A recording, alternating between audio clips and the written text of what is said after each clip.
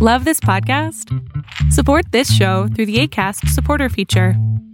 It's up to you how much you give, and there's no regular commitment. Just click the link in the show description to support now.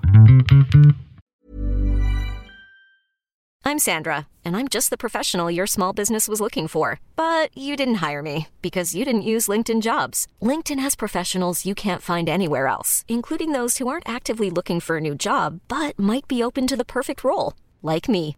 In a given month, over 70% of LinkedIn users don't visit other leading job sites. So if you're not looking on LinkedIn, you'll miss out on great candidates like Sandra. Start hiring professionals like a professional. Post your free job on linkedin.com/achieve today. Hey there, it's Michelle Norris. I'm host of a podcast called Your Mama's Kitchen. When I travel, I'm usually looking for a way to find a taste of home when I'm not at home. And one of the things I love to do when I am at home is entertain. And Airbnb allows me to do that. When I was in California recently, I rented a house that had a great kitchen. And when we were sitting around the table, we're all thinking, we're in someone else's house. Someone could be in all of our homes as well. If you have a home, but you're not always at home, you have an Airbnb. Your home might be worth more than you think. Find out how much at airbnb.com/host.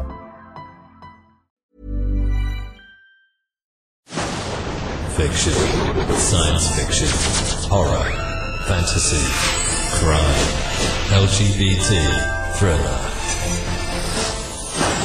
You have now entered the House of Mystery with your hosts, Eric Shapiro, David North Martino, John Copenhaver, and Al Warren. Heard on KCAA 106.5 FM Los Angeles, 102.3 FM Riverside, and 105.0 AM Palm Springs. Thanks for joining us today for another episode of Noir at the Bar, where you get to hear some of your favorite authors reading from their books and short stories.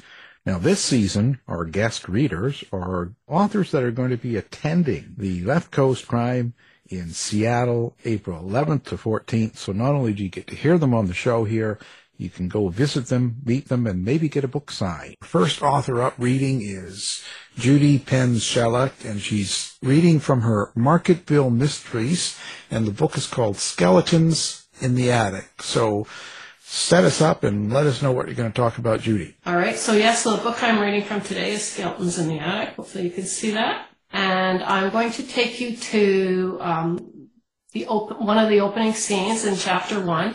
Right now we're joining Leif Hampton, who is a lawyer, and Calamity, Callie Barnstable, who is the book's narrator and protagonist.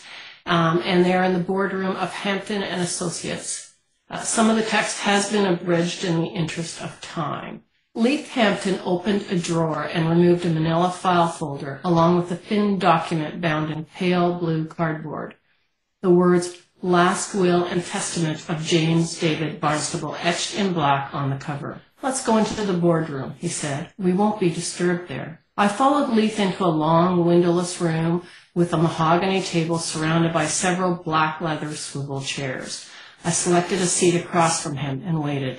Leif placed the will in front of him, moving an invisible crease with a well-manicured hand, the nails showing evidence of a vigorous buffing.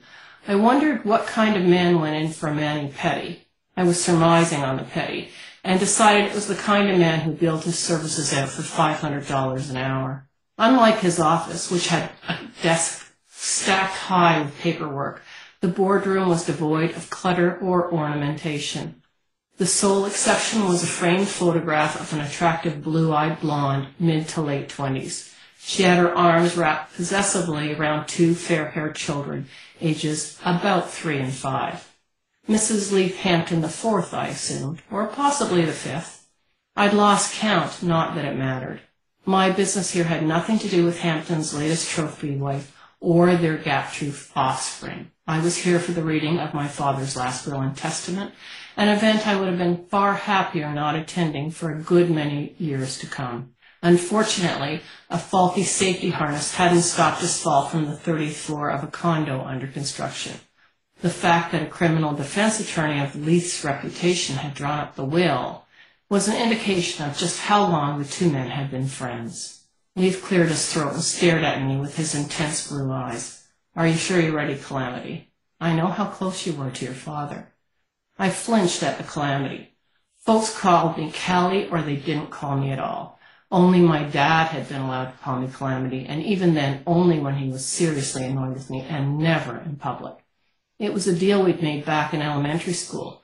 Kids can be cruel enough without the added incentive of a name like Calamity. As for being ready, I'd been ready since I got the call telling me my father had been involved in an unfortunate occupational accident. That's how the detached voice on the other end of the phone had put it. An unfortunate occupational accident. I knew at some point I'd have to face the fact that my dad wasn't coming back, that we'd never again argue over politics or share a laugh while watching an episode of The Big Bang Theory. Knew that one day I'd sit down and have a good long cry, but right now wasn't the time, and this certainly wasn't the place. I'd long ago learned to store my feelings into carefully constructed compartments. I leveled Leith with a dry-eyed stare and nodded. "I'm ready." Leith opened the file and began to read. "I, James David Barnstable, hereby declare that this is my last will and testament, and that I hereby revoke, blah, blah, blah, blah. I bequeath the whole of my estate, property, and effects to my daughter Calamity Doris Barnstable." I nodded and tuned out the monotony of the will's legalese. I had expected no more and no less. I was the only child of two only children, and my mother had long ago left my dad and me to fend for ourselves. Not that the whole of his estate would amount to much. Some well-worn furniture, a few mismatched dishes, a small stack of dog-eared paperbacks. "There is one provision," Lee said, dragging me out of my reverie. "Your father wants you to move into the house in Marketville." I sat up straighter and looked Leith in the eye. Clearly I'd missed something important when I'd zoned out with the blah, blah, blah. "What house in Marketville?" Leith let out a theatrical courtroom sigh, well practiced but over the top for his audience of one. "You haven't really been listening, have you, Calamity?" I was forced to admit I had not, although now he had my undivided attention. Marketville was a community about an hour north of Toronto. The sort of town where families with 2 kids, a collie, and a cat moved to looking for a bigger house, a better school, and soccer fields. It didn't sound much like me or my father. "You're saying my father owned a house in Marketville? I don't understand. Why did he live there?" Leith shrugged. "It seems he couldn't bear to part with it and he couldn't stand living in it. He's been renting it out since 1986. The year my mother had left. I'd been 6. I tried to remember a house in Marketville. Nothing came to mind. Even my memories of my mother were vague. "The house has gone through some hard times, what with tenants coming and going over the years," Leith continued. "I've done my best to manage the property, but not living nearby." He colored slightly. I glanced at the photo of his vibrant young family and suspected such treasures did not come cheap. There was probably alimony for the other trophy wives as well. I decided to let it go. My father had trusted him. That had to be enough. "You said he wanted me to move into the house. When was he going to tell me?" "Well, I think the initial plan was that your father was going to move back in there, but, of course, now that he's dead, you think he wanted me to move there?" "Actually, it's more than wanted, Calamity. It's the provision of the will that you move into 16 Snapdragon Circle for a period of 1 year. After that, you are free to do what you wish. Go back to renting it, continue to live there, or sell it. And if I decide to sell it, homes in that area of Marketville typically sell quickly and for a decent price. You'd have to put in some elbow grease, but your father left you some money for renovations." "He had money set aside, enough for renovations?" I thought about a shabby townhouse, the threadbare carpets, the flannel sheet covering holes in the fabric of the ancient olive green brocade sofa. I always thought my dad was frugal because he had to be. It never occurred to me he was squirreling away money to fix up a house I didn't even know existed. Leith nodded. "Enough for you to take a year off work and fulfill the other requirement. Leaving my call center job at the bank would definitely not be a hardship. And my month-to-month lease would be easy enough to break. What's the other requirement?" Leith leaned back in his chair and let out another one of his theatrical sighs. I got the impression he didn't really approve of the condition. Your father wants you to find out who murdered your mother, and he believes the clues may be hidden in the Marketville house. And that's my story. Thank you very much, Judy. That was excellent. Thank you. And now we'll go down to John. What's going on your end of the bar? Hey, this is Winona Kent. She is reading from Notes on a Missing G-String, which is the winner for the best title. So I'll just set this up. This is from Notes on a Missing G-String. It's book 2 of my Jason Davey mystery series. Jason's a professional musician and an amateur sleuth. And in this book, he's investigating the theft of some money from a stripper's locker. And he's run up against the Soho crime lord, Arthur Brasky. And in order to get information out of Brasky, Jason's been forced into doing a fire walk, which Brasky has sponsored. He's really scared, and to make matters worse, Brasky's arranged for a traffic accident to deliberately delay Jason's arrival. So he's missed the introductory safety and prep talk that precedes all firewalk events. So one further point, Jason is obviously a guy, and this is written in the first person, so you'll have to imagine I'm a guy, and I'm also English. I felt a tap on my shoulder. I turned around. It was Arthur Brasky. "You have arrived, then," he said, rather more jovially than I would have thought the situation warranted. "Yes, I'm sorry," I said. "It seems because I've missed the warm-up chat, I won't be allowed to participate." "Nonsense," Arthur Brasky pronounced, clapping his hand on my shoulder and dragging me across to the organizer, a guy named Grundig. "A late addition. He's walking." A moment of doubt flashed across the guy's face. "But we have strict rules, Mr. Brasky." "I know the rules. I'll assume the responsibility should he come to harm." I wasn't filled with any great sense of relief. I was most definitely going to come to harm. Having Arthur Brasky step in to accept the blame for it wasn't going to soothe the scalding burns on the soles of my feet. "But I'd advise you to agree, Mr. Grundig, unless you consider your daytime employment a less than necessary fixture in your life." Mr. Grundig opened his mouth and closed it again, obviously thinking the better of what he was tempted to say. "Come with me," he said instead, taking my arm. A lot of people had promised they were going to be there to cheer me on. I didn't see any of them. "Just watch the others," Mr. Grundig advised. "Do what they do. Don't think about it. Try to think past it to the end. Walk quickly, but don't run. Don't stop for anything. Remember the Leidenfrost effect." He was going to leave me there, abandon me to the fire. He was going to walk away. "Wait," I shouted. "What's the Leidenfrost effect?" A woman who was standing in last in line turned to me and said, "Goodness, weren't you paying attention earlier? When the embers are at 700 degrees Fahrenheit, the water on the soles of our feet will produce a protective cushion that stops the skin from burning." "And that's proven, is it?" I said skeptically. "Of course it is. Stop being silly. You'll frighten the others." I couldn't see how any of the others could possibly be more terrified than me. To make matters worse, Arthur Brasky was standing front and center behind the ropes, grinning at me like a bloody Cheshire cat. The reason I could see him in the dark was because there were 4 tubs filled with blazing logs, one at each corner of the fire pit, which I judged was about 10 feet long and 3 feet wide. It was shimmering orange and red and looked extremely hot. It felt extremely hot, too. The warmth was radiating out, cloaking us as we stood in the lineup, waiting to prove our mettle or have it melted. "Are we ready, ladies and gentlemen?" It was a flashy showman sort of guy, a natural with a mic. I found out later his name was Pete Barnum. I'm not joking. He checked the fire pit with a thermometer on the end of a long wand, then, satisfied it was at just the right temperature for a perfectly seared top sirloin, made the announcement, "Shoes and socks off, if you please." Most of the walkers were already in flip-flops. A few, like me, were in trainers. I couldn't sit down on the grass as it was soaking wet, and I really wasn't keen to make my jeans look as if I peed myself. I got my trainers and socks off, balancing on one foot at a time, and I was actually rather pleased to be standing on sopping grass, because I reckoned that meant I'd be giving the famous Leidenfrost effect a fighting chance.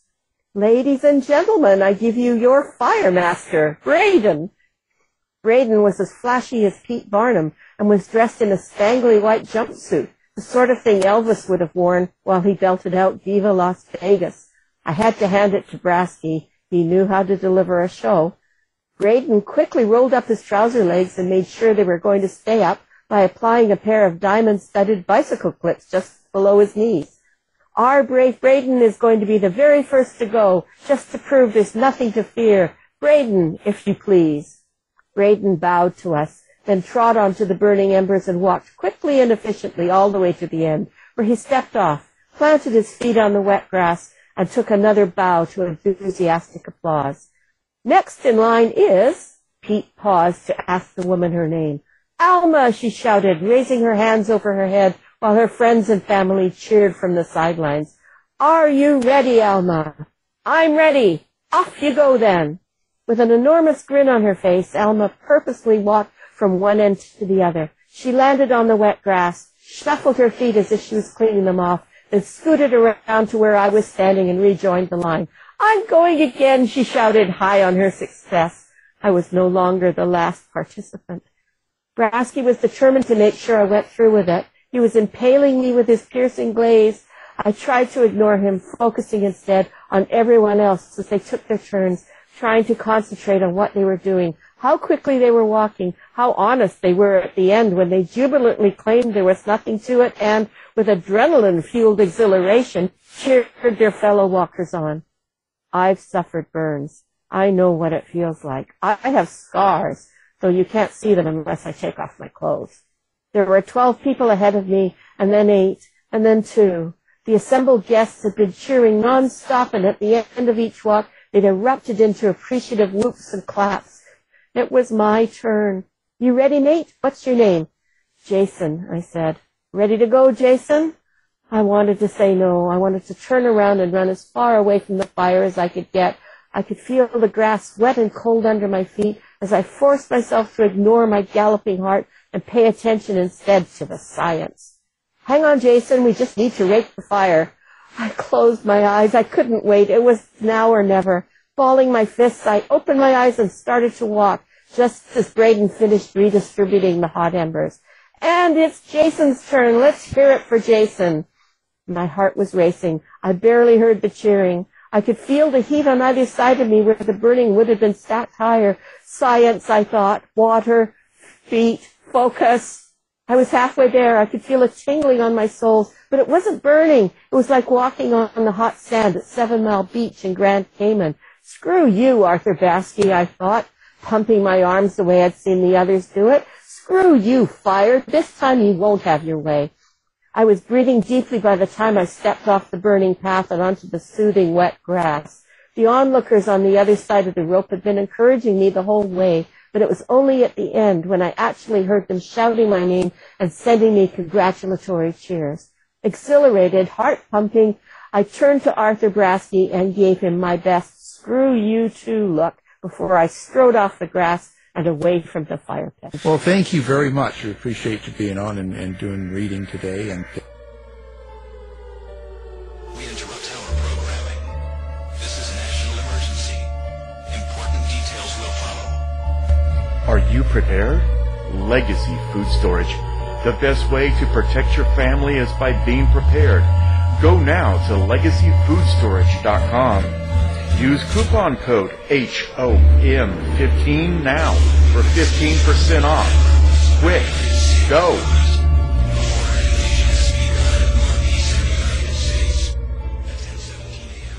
Morning face. You get it when you don't sleep well. This is what happened to Linda. Morning, guys. Good morning. Ah, what is that thing? It's me, Linda. Oh my God, it talks! Run! No, it's me, Linda from HR. It looks hungry! Save the children! Save them! Stay back, I've got mace! Ow, that went in my eyes! Quit moving! It's called beauty sleep for a reason. And there's never been a better time to get some. Get 20% off IKEA Sultan mattresses. IKEA, love your home. Look, we know that boy's gonna ask again, so let's be ready. Fine, I'll be him. You ready? Ready.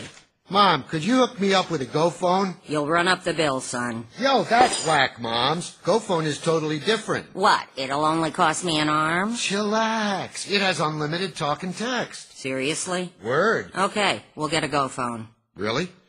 Really? That is the bomb. Do you even know what the bomb means? Yes. No. I Go Phone, only from AT&T. With unlimited talk to 65 million wireless AT&T customers, and now unlimited text to anyone on any network.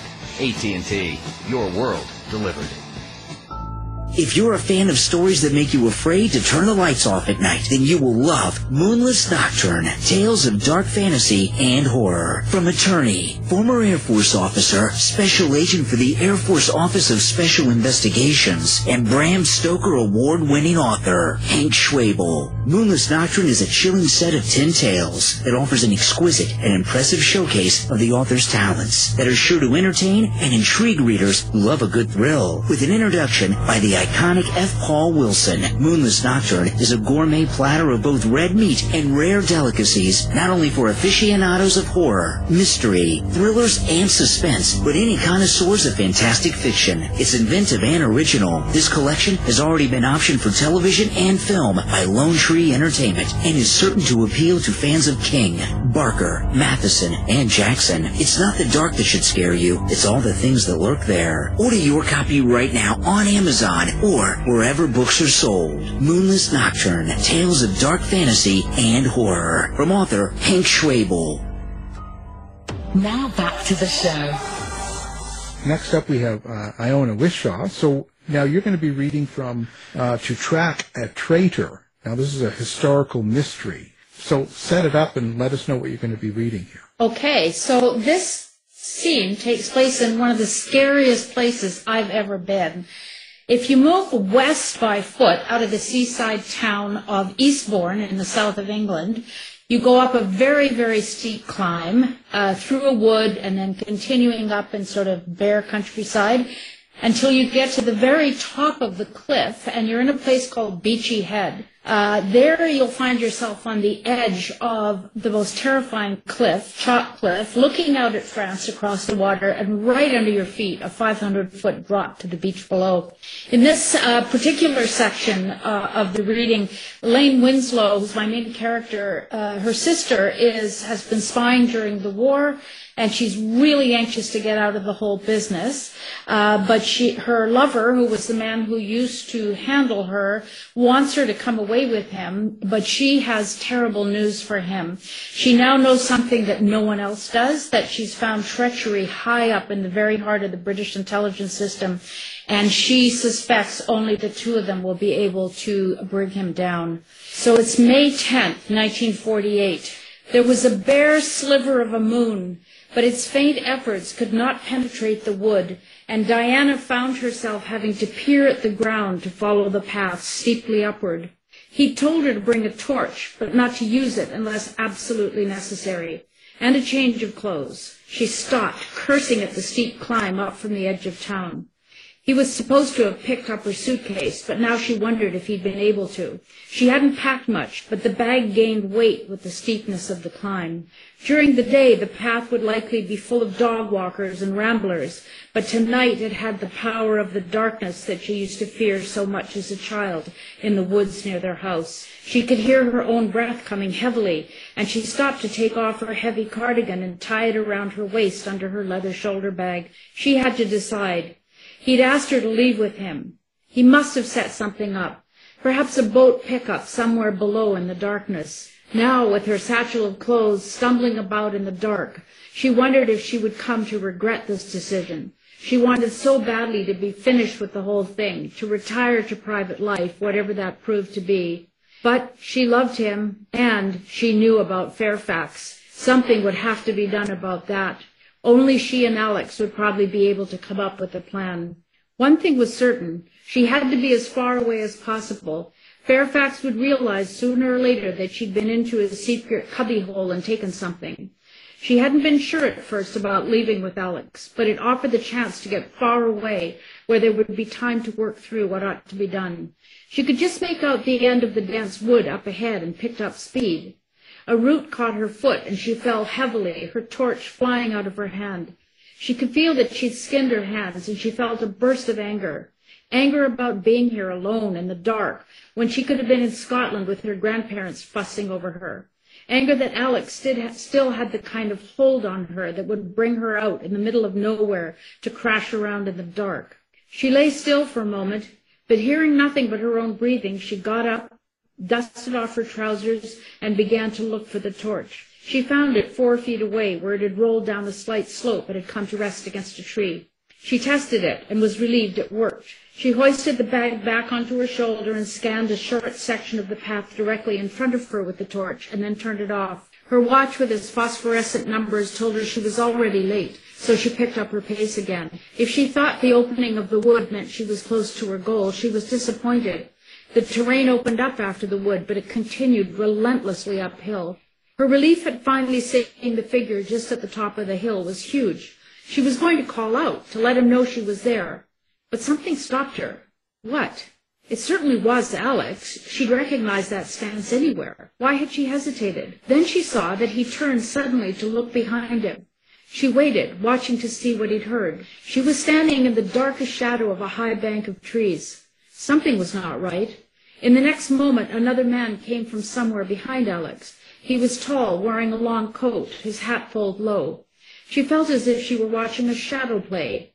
She had the idea that his hands were in his pockets. He said something she couldn't hear. Perhaps this was why Alex wanted to meet her.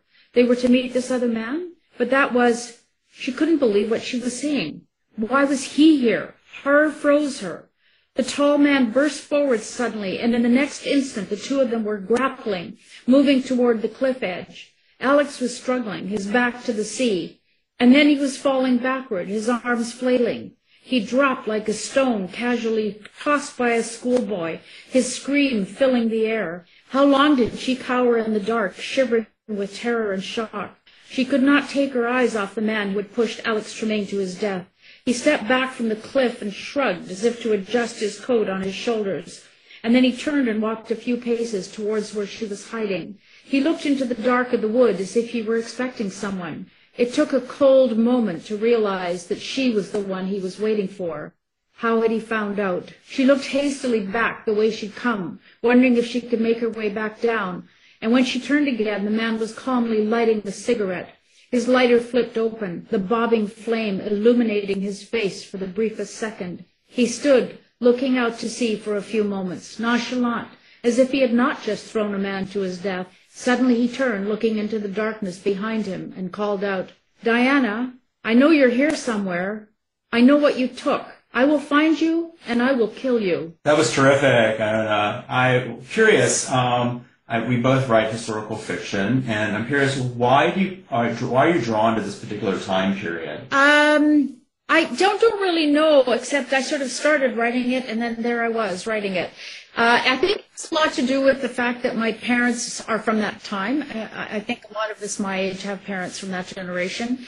And my mother herself engaged in espionage, and so it was kind of an attractive thing. My grandfather was a spy, and his two brothers both worked for MI6 as well.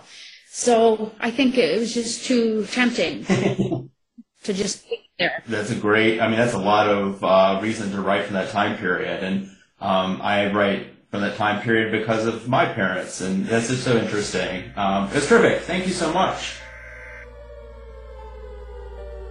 We interrupt our programming. This is a national emergency. Important details will follow. Are you prepared? Legacy Food Storage. The best way to protect your family is by being prepared. Go now to legacyfoodstorage.com. Use coupon code HOM15 now for 15% off. Quick, go!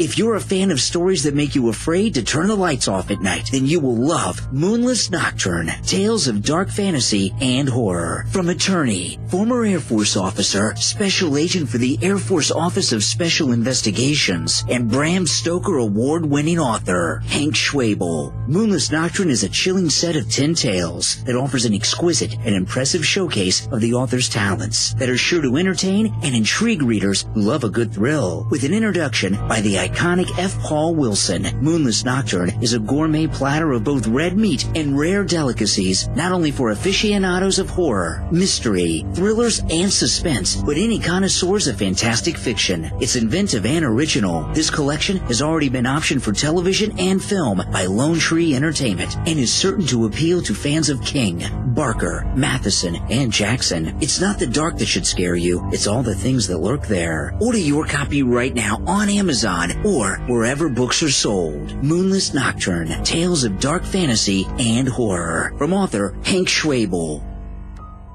Now back to the show. Well, we've got a really interesting guy here now. He's got 25 years in the U.S. national security, and he's a former CIA, and he's doing like espionage, international mystery. So, Adam Sikes, we're glad you're here. And what are you going to be reading for us today? I'm going to be reading from my debut novel, Landslide, which, as you suggested, Al, is an international spy thriller set in Europe and ends up in war-torn Ukraine. It's a story about loyalty, lies, redemption, and a gentleman trying to figure himself out. We're going to start in Frankfurt, Germany, in Chapter 1, with the protagonist, Mason Hack. The man sitting across the table from me was a representative from the German Federal Ministry of Economic Affairs and Energy. He embodied the quintessential German bureaucrat. Shiny bald head, wire-rimmed glasses, slender physique, and a crisp gray suit. He spoke methodically, laying out everything in an organized and unambiguous fashion. His pronunciation precise and curt. He was clear and direct, emotionless, getting right to the point. I preferred working with people like him.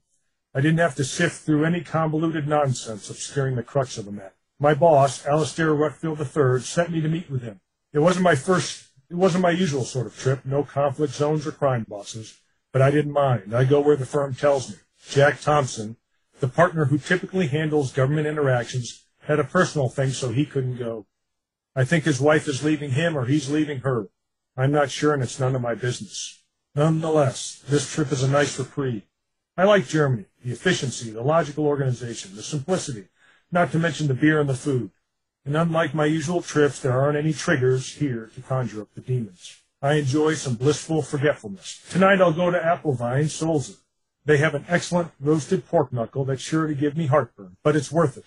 There are worse things in life. So here I am in Frankfurt, one of Europe's great financial hubs. On behalf of Rutfield & Leeson, Rutfield for short, a global financial firm based in the city of London. We occupy floors 37 through 40 of the Leadenhall building and handle corporate accounts for an international defense firm and energy multinationals. They may have been the robber barons of the 21st century, but someone has to invest their money. But unlike the financial giants Goldman Sachs, Deutsche Bank, and Credit Suisse, massive firms in the bulge bracket, offering a 50-page menu of services, Rutfield is a boutique. It's not everything for everybody and doesn't need to be to do what it does well. Like I said before, it's good to keep things simple. As for my position in the firm, I'm not a senior partner nor a top analyst. I can crunch numbers and read the markets. One can't survive in this arena without knowing that stuff. But my expertise falls elsewhere. I go to the places other bankers won't. The warlord-controlled rare earth mines in South Africa, the pirate-infested shipping lanes in the Gulf of Aden, the lawless border regions of the former Soviet satellite states, and most recently the war-ravaged Syrian desert. In these garden spots, I talk with the local businessmen and government officials, but I also seek out the paramilitary power brokers and mafia types who wield as much leverage on international markets as the bureaucrats and corporations. It's this ground truth that gives Rutfield a nice edge over its competitors, and they pay me handsomely for doing what I do, which I don't mind, even if sometimes I wonder if I deserve it. Not surprisingly, most of the senior partners find value in the information I gather. They also whisper about me at the holiday parties and as I pass by their offices. I don't make a show of things. I keep to myself quite well, but they know the rumors. Whether there is any truth to this or that story, and allegedly there are some doozies, it doesn't matter. I'm not keen on setting the record straight. I don't see the point. Consider me however you want. I'm an American, a rebel colonial from across the pond and a former U.S. Marine. I fought in Bush's wars, and after 20 years of picking a fight with just about every country on the planet, the Brits view us Americans differently. It might take a generation or two to get back to being the chummy cousins we once were, if ever. But I hope we do. My meeting commenced within an hour of my arrival in Frankfurt. I took British Airways Flight 902 out of Heathrow, which I've already taken 20 times this year alone, usually with a connection sending me elsewhere. I had a chance to chat with Trish for a spell while we're in the air. I've known her for quite a while. She's a flight attendant, and this is her route. She's a nice gal, a bit younger than my 38 years, but she likes me for some reason. The plane touched down in Frankfurt at 9:45 a.m., and an analyst from Ruckfield Satellite Office, Klaus, picked me up from the airport and drove me straight here. The briefing by the ministry official had been droning on for the past 30 minutes, but I'd heard everything I needed in the first 5. Germany was actively exploring options for other energy reasons, natural gas, coal, oil, which was no real surprise. The situation in the Middle East was too volatile. Putin had kicked off a killer dance party, and like the rest of Europe, Germany needed stable energy. Relations with the United States had become unpredictable in recent years, too, which didn't help matters. Their own fault, and I can only shake my head. Germany's new direction, however, means investment opportunities. Only a fool would ignore them, and Alistair and the rest of the partners at Ruckfield are no fools. While the German talked, I let my eyes wander to the flat-screen television mounted on the far wall. The day's financial stats were scrolling at the bottom.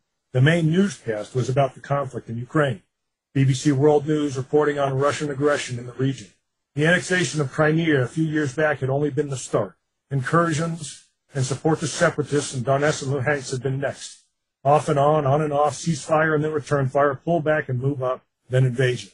Never end, never does. Only the Russian steamroller, formerly limited to soldiers and tanks, included businessmen and conglomerates with offshore bank accounts and commanding positions on the stock exchange. Once the Kremlin security forces established control, the economic tentacles slithered in. It was all very imperial-like, maybe a little Hausa. From the closed captions, I could discern the talking heads were reporting on the detention of a Western journalist by pro-Russian militants. A freelancer had been near the border when he was kidnapped. Rumors gleaned from the locals indicated the militants suspected he was spying and not a legitimate journalist. But that was typical. Every foreigner is a spy in places like that. When I visited Ukraine a while back, well before this mess, I had been careful to register with the right offices, bribe the right officials, and make it abundantly clear I was with a financial investment firm, not any government. The last thing I ever wanted was to get tossed into a Ukrainian or Russian prison cell. After the perfunctory beating to get things going, they enjoy drilling holes in your teeth and hammering your knees to loosen the tongue. No thank you. But when the BBC displayed a picture of the missing journalist on the screen, a vice clamped down on my chest, and I stopped breathing. I stared, riveted, unable to tear my eyes away. I recognized the hair, those eyes, that jaw, and the bold-ass grin. It was his face. My best friend, my comrade in arms, the man I went twice to war with, and the man I'd risked my life trying to save. I'd know his face anywhere, but that guy was dead. Kevin Gomez died over 15 years ago on a blood-soaked gurney in the heart of darkness. Yet his picture appeared on the television plain as day, and apparently he was alive, but with someone else's name. Well, fantastic. So this is from your debut novel. So how are you finding it being a first-time writer? Really enjoying it. Get to travel a bit, get to do what I love, and tell some stories that maybe have changed a little bit from real-life experience. Yeah, certainly. Well, we're glad you came on. Next reader is Ed Aymar, and Ed is a fantastic thriller writer. His new book, When She Left, is going to be out in February, Ed, is that right? Yeah, that's right. Cool. And you are reading from Your Purchase is Complete, and this is a short story, right? That's right, yeah, very short. Great. I'll let you take it over.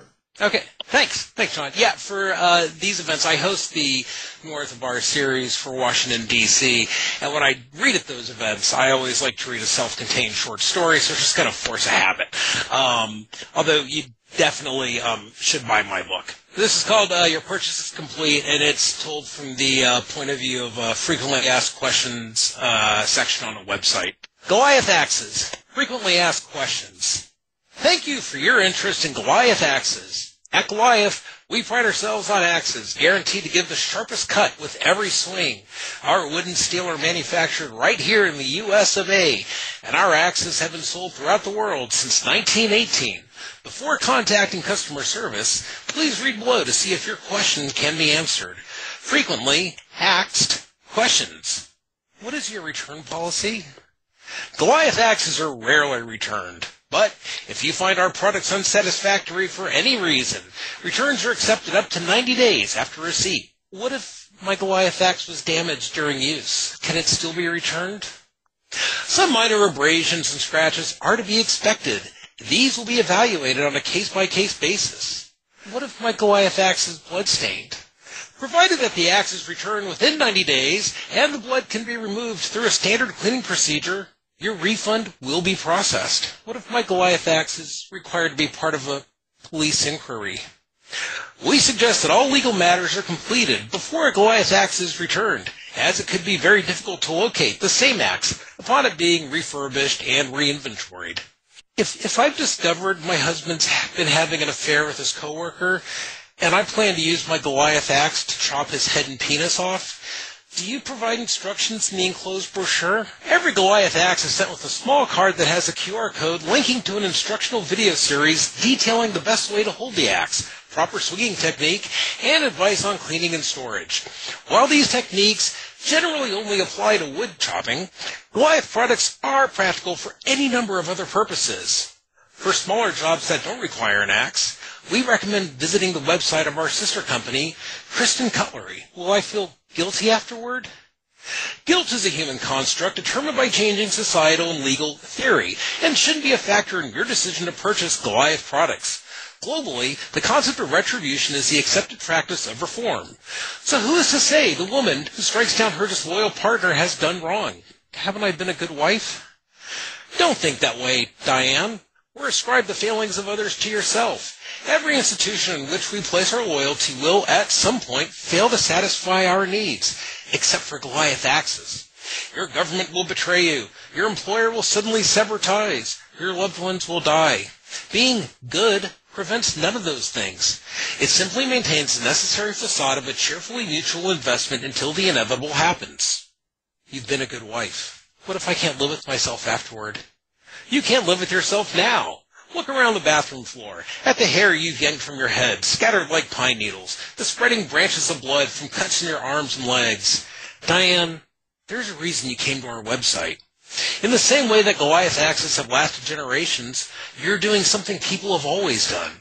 If it's too hard for me to go on after I do this, can I use a Goliath axe on myself? It would be difficult, given that a proper swing is delivered from the hips. Again, we would recommend contacting our sister company, Kristen Cutlery, who sell knives and other kitchen products. When will my Goliath axe arrive? You've selected express shipping, so your Goliath axe should arrive a couple of hours before Dan returns from his business trip tomorrow. Do you think I'll change my mind? Your purchase is complete. And thanks so much. Thank you. You know, you've hosted many Noir at the Bar and been on many Noir at the Bar, and I've known a consistent theme with your readings is the use of dark humor. How did you figure this out? It always wins. Why did you go that route? I mean, your books aren't always dark humor oriented, but your readings are. Yeah, I mean, I try to always, I think it's really important to always, like, every writer has to have something that they, like your strength that you turn to. And I always try to have a penis being cut off in my work, whether it's novels, it's short stories, essays, wedding vows, whatever it is where I really want to get that point across. I try to make sure that I put that even as just a footnote. Yeah, well, I think it's always good to play to your strengths. So, and you do. Yeah. You write what you know. Yeah, right. We interrupt our programming. This is a national emergency. Important details will follow. Are you prepared?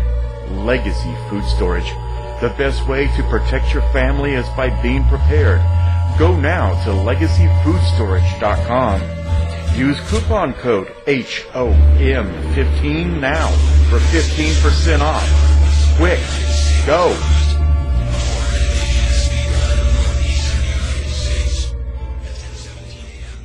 Morning face. You get it when you don't sleep well. This is what happened to Linda.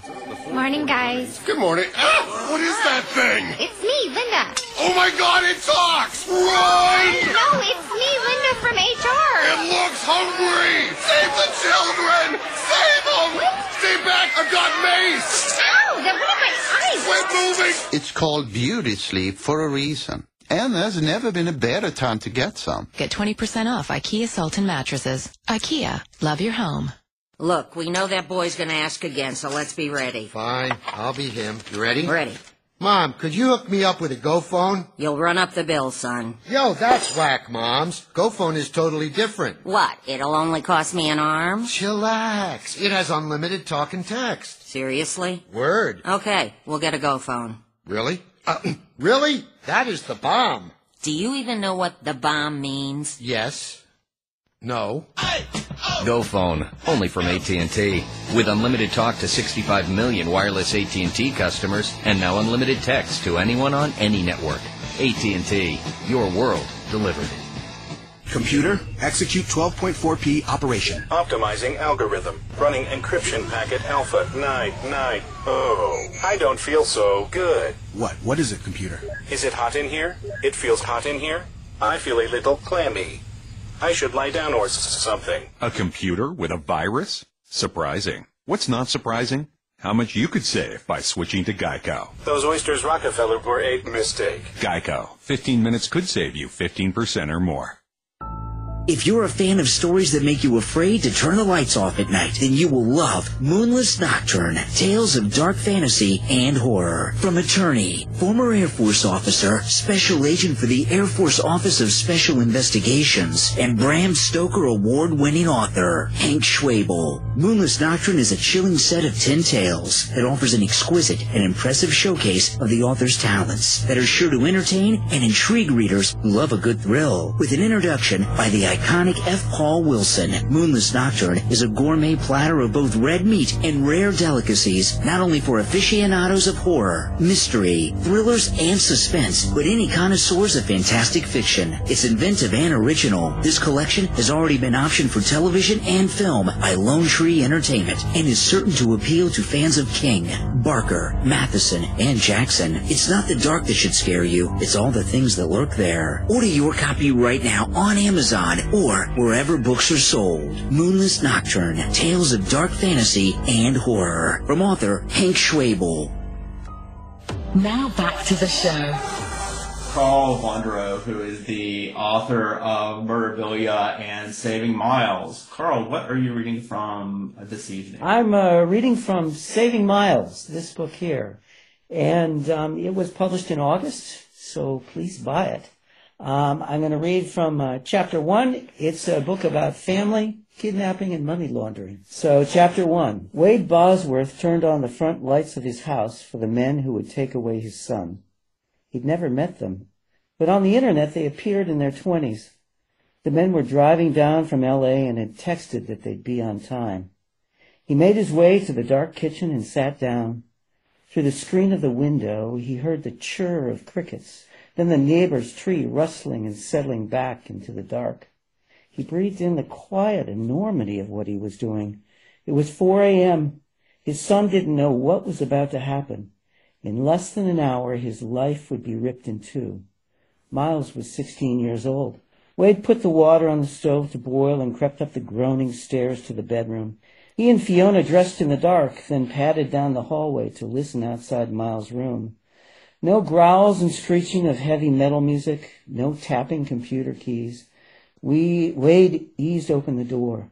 The lava lamp Miles had begged them to buy oozed red bubbles that cast a blush over their son in his bed. Asleep, his face looked like a child's. It was hard to square that face to the rants and magic marker on the window shades. I hate families. I'm an alien trapped in La Jolla. Does a zombie know he's a zombie? Wade breathed in the musky odor of marijuana. He needed to center that smell in his thoughts. It was evidence that they were doing the right thing. Fiona's slippers swished ahead of him through the hallway. They creaked down the stairs to the kitchen and the beat-up oak table they'd bought a month before Miles was born. Tonight, Wade had to block off those memories, for Miles' sake. He poured the boiling water and set the French press on the table. Wade had ground the coffee the night before so the shriek wouldn't wake his son this morning. Fiona sat opposite, her long back hunched. She was 2 inches taller than him, but tonight seemed smaller. Splotches shadowed her angular cheeks, and lines had deepened around her eyes. Needles of gray had snuck into her brown hair. In only a few months, 10 years of aging had telescoped into her body. He was doing this for her, too. We're saving Miles' life, Wade said, his voice low. When had they started whispering in their own house? Fiona shook her head. We let him come to this. He did everything we could. Did we? Please, Fiona, we can punish ourselves later. Don't tell me what to feel. He blunted his anger. He had to wear his banker's com now. Wade poured coffee into the 2 mugs. He watched Fiona interlace and unravel her long fingers. Those hands used to fly up in excitement and joy. Not for months, or was it years? She extended her arms toward him over the table. His high chair used to be right next to where you're sitting, she said. He refused to look, refused to weaken when they all depended on him to stay strong. Let me go over it again. Skipping school, plummeting grades, sneaking out at night, continuous pot smoking. She was silent. He knew she was waiting for him to drop the last, incontrovertible reason. And he didn't restrain himself. Not tonight, when their son's life was in the balance. OxyContin, he said. She stared out the back window into the dark backyard. On the wall, his father's clock counted out seconds like a warden's pocket watch ticking down to an execution. It was 4:20 a.m. There was a knock at the door. Across from him, Fiona sucked in a breath. Wade went to the front. The whole block was asleep, but for the 2 young men standing in the lights of their house. Ricardo and Sam looked like college students or trainees at his bank. Hair neatly combed, unwrinkled slacks, and long-sleeved Oxford shirts. Sam, the taller and thinner one, had a small beard. Ricardo was big-shouldered and cleanly shaven. Fiona's shoulders seemed to loosen when she saw them. Perhaps these young men, just a few years older than Miles, could assuage her doubts. The 4 of them sat at the kitchen table and Wade poured coffee. We're going to do this with respect, Sam, the one with the beard, said. Ricardo nodded at his partner, and then at each of them. No blaming, he said. We do this with dignity, Sam said. She stared at the 2 men as if they were selling insurance. Wade asked the question before she could. Suppose he doesn't cooperate? Sam gave Fiona a sympathetic smile. I've only had to use restraints once, he said. Restraints, Fiona said. Did you just say restraints? Wade steeled his palm against the chair. Why the hell did he have to say restraints? We won't have to do that here, Sam said. Ricardo set his arms on the table. Wade noted they were thick and muscular, like he'd been lifting weights. That's why this happens at 4:30 in the morning, Ricardo said. Your son will be disoriented. His defense is down. We talk to him like men so he can retain his pride. Jesus, Fiona said. Sam met her gaze. He must have dealt before with hesitant mothers like Fiona. She set it up with the reason why. You set it up with the reason why. Very short. We don't want any arguments. I suggest that Mr. Bosworth do that. Just tell Miles that because of the choices he's made, you're sending him to a place where he can get help. He'll be shocked. Shocked, Fiona said. He'll be scared to death. No, Sam said, raising his palms. We're not like that. You leave and we talk to him. All calm. We lay out everything we're going to do to him and tell him it will happen whether he wants it or not. But he chooses whether he keeps his dignity. They always choose dignity, Ricardo said. Wade didn't like how they kept repeating dignity. I guess you don't tell him you're taking him to a lockup, Fiona said. Wade couldn't stop the words from busting out. Damn it, Fiona, you know it's not a lockup. It's in a desert. It's in Utah. How the hell is that not a lockup? Her fingers had curled into claws. Sam studied Fiona and scratched the part of his beard over his chin. A lot of mothers feel exactly the same way you do. But these kids never volunteer to go to a treatment center. It takes people like us to persuade them. None of you has any idea what it's like to be a mother, Fiona said. We've seen kids just like Miles Fan said. We understand what they're going through. Fiona's eyes glistened. She swallowed and her head dropped. She was relenting, and Wade released a breath. The only sound was his father's clock striking the seconds. I know we have to do this, Fiona said. You're a good mother, Wade said. That's why you're rescuing him. But he'll never forgive us. Don't you see that? Sam slid his hand closer to her on the table. Later he'll thank you. Her shoulders shuddered and she cradled her face. She took a big breath. She stood. Let's get it over with. Wow, that's great for all. It's amazing. I was reflecting just on the readings that we've been listening to and how we really do span like the emotions, and that, of course, you're dealing with some pretty dark emotions about parents and their son and what to do. What drew you to this material? Why were you writing about this? Well, we had some things we went through with my son several years ago, so I wanted to put what happens when you send a kid to one of these places, and particularly what happens after they come back and how they changed and not changed. So that's what I did, and then plus I wanted to write a book that had some money laundering and family in it. And there are actually 3 points of view in this book, so that was a challenge and a good way to do it, I thought. Excellent.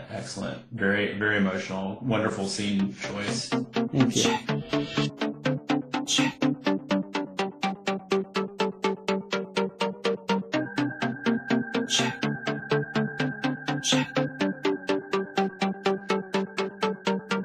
If I was king for a day,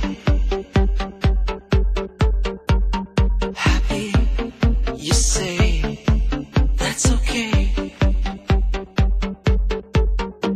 If I was king for a day, I'd have a feast in every way. Uncrown me, let's leave royalty behind. Nothing to do with this crime. Don't control my mind. I'm not a fool. Won't play the rules. I'm not a fool. Won't play this game.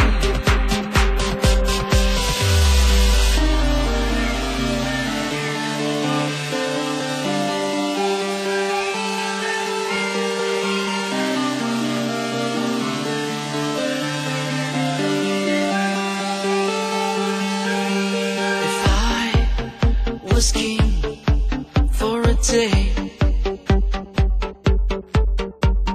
lay with every queen touching my head. If I was king for a day, escape this palace in every way. Uncrown me, let's leave royalty behind. Nothing to do with this crime. Don't control my mind. I'm not a fool. Won't play the rules. I'm not a fool. Won't play this game.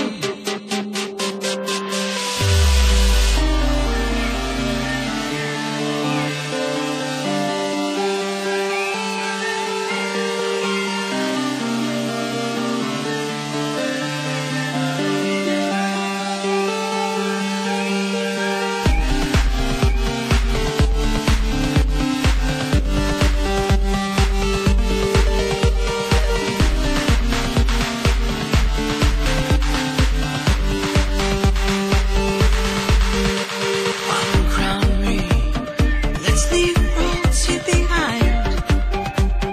Nothing to do with this crime. Don't control my mind. I'm not a fool. Won't play the rules. I'm not a fool. Won't play this game.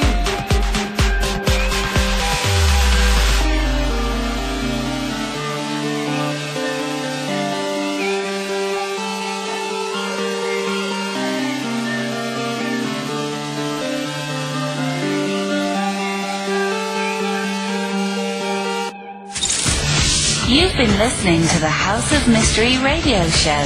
To find out more about our guests, hosts, or shows, go to www.houseofmystery.com. Show's over for now. Was it as good for you as it was for me? Well, good night. This has been a production of Something Weird Media. I'll be back. Why don't more infant formula companies use organic, grass-fed whole milk instead of skim? Why don't more infant formula companies use the latest breast milk science? Why don't more infant formula companies run their own clinical trials? Why don't more infant formula companies use more of the proteins found in breast milk? Why don't more infant formula companies have their own factories instead of outsourcing their manufacturing? We wondered the same thing. So we made ByHeart, a better formula for formula. Learn more at byheart.com. Hey, it's Danny Pellegrino from Everything Iconic. Ready to upgrade your style game without blowing your budget? Check out Quince. They've got all the good stuff, shirts and polos, activewear, and fine leather goods, all at 50 to 80% less than other high-end brands. And the best part? They're all about safe, ethical, and responsible manufacturing.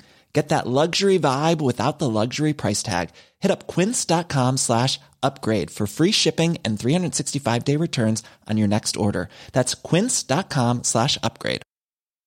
When you make decisions for your company, you look for the no-brainers. And if you have a lot of mailing to do, Stamps.com is the ultimate no-brainer. It streamlines your processes to make your business more efficient, which makes you less busy. Mail checks, invoices, legal documents, and everything you need to keep your business running with Stamps.com.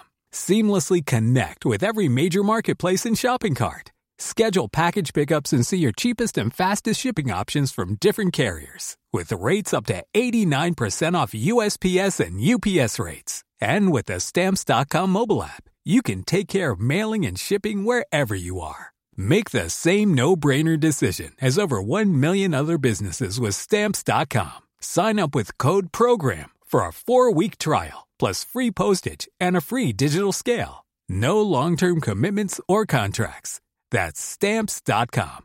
Code PROGRAM. You've been listening to the House of Mystery radio show. To find out more about our guests, hosts, or shows, go to www.houseofmystery.com. Show's over for now. Was it as good for you as it was for me? Well, good night. This has been a production of Something Weird Media. I'll be back.